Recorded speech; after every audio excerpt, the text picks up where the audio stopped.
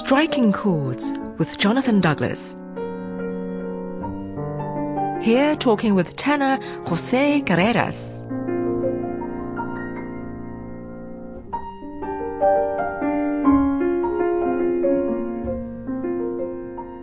I would just like to go back to the disease that you talked about, the leukemia. How far do you feel that your music and your singing helped pull you through? Music is always a very important way to heal patients. Therefore exists this famous music therapy. You know, that it is scientifically proved that music helps the patients when they are in the process of fighting against a severe disease. So, and in my case, being a professional musician or a professional singer, of course, probably music played even a more important role. But of course, music is a great possibility for patients to have a better quality of life during the illness they are trying to beat. And am I right in thinking that the first time you got together with Placido Domingo and Luciano Pavarotti was related to trying to help support your foundation in its early stages? Well, it indeed was the very first time, the very first concert we sang together was a benefit concert, and a very important part of the income of the concert went to my foundation. This is true, and well, I was always I would never be thankful enough to my colleagues that they agreed to do that.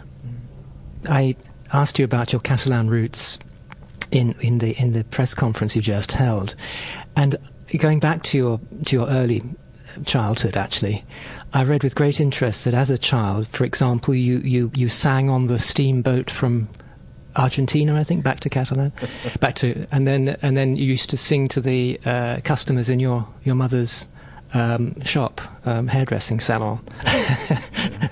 What do you think when you were that age? What made you want to sing? Is it possible for you to talk about that?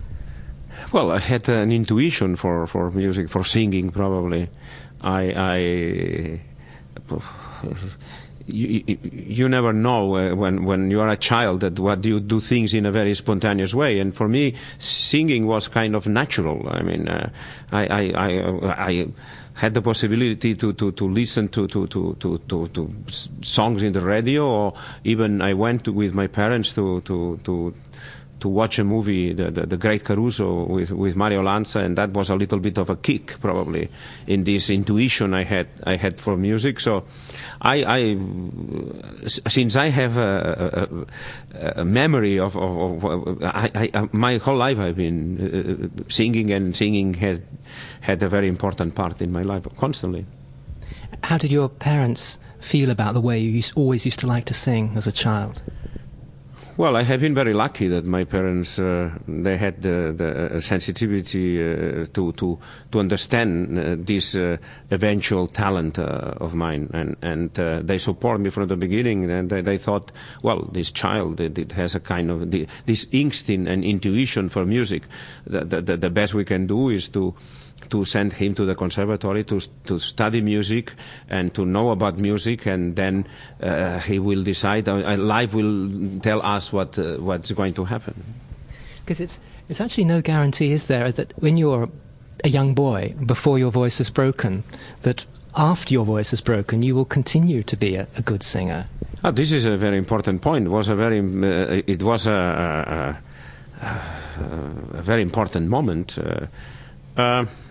As a boy, I had a contralto voice, and normally, when a boy has a soprano voice, becomes a baritone or bass, and when a boy has a contralto, like in my case, becomes a tenor.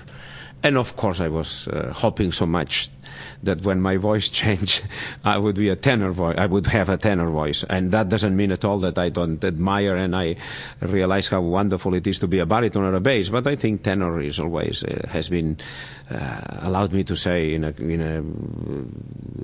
very relaxing way to the king of opera, no? And the most beautiful operas and tunes and songs and arias that the composers wrote for in general for the tenor. So at this point when my voice was breaking, I was 12 probably or 13, and then 1 year later, or when I was 14, 15, and I realized that the timbre and the tessiture of my voice was a tenor voice. Of course, I was very, very happy.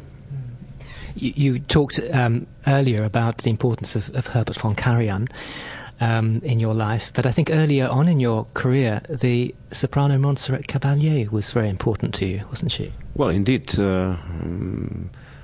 In my the very early stage of my career, she has been great support, great help, and I'm always very grateful to her to believe in that very early stage in my possibilities, in my talent, in my voice, and I have to say that at that time that was for me a very, very important push, very important, also morally. I mean, that such a soprano, such a great artist like her, by then she was for sure the #1 soprano in the world, and that to know that somebody of this caliber believes in your talent, it was very important for me.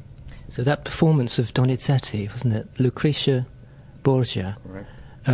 Was an important memory in your. I mean, you say how each work as you perform it is the most important, but that must live in your mind as an important memory. Well, of course, because it was the very first important role I sang, and in my hometown in Barcelona, the Opera House with Montserrat, and of course it's a very important moment in my professional life and as myself as a human being as well.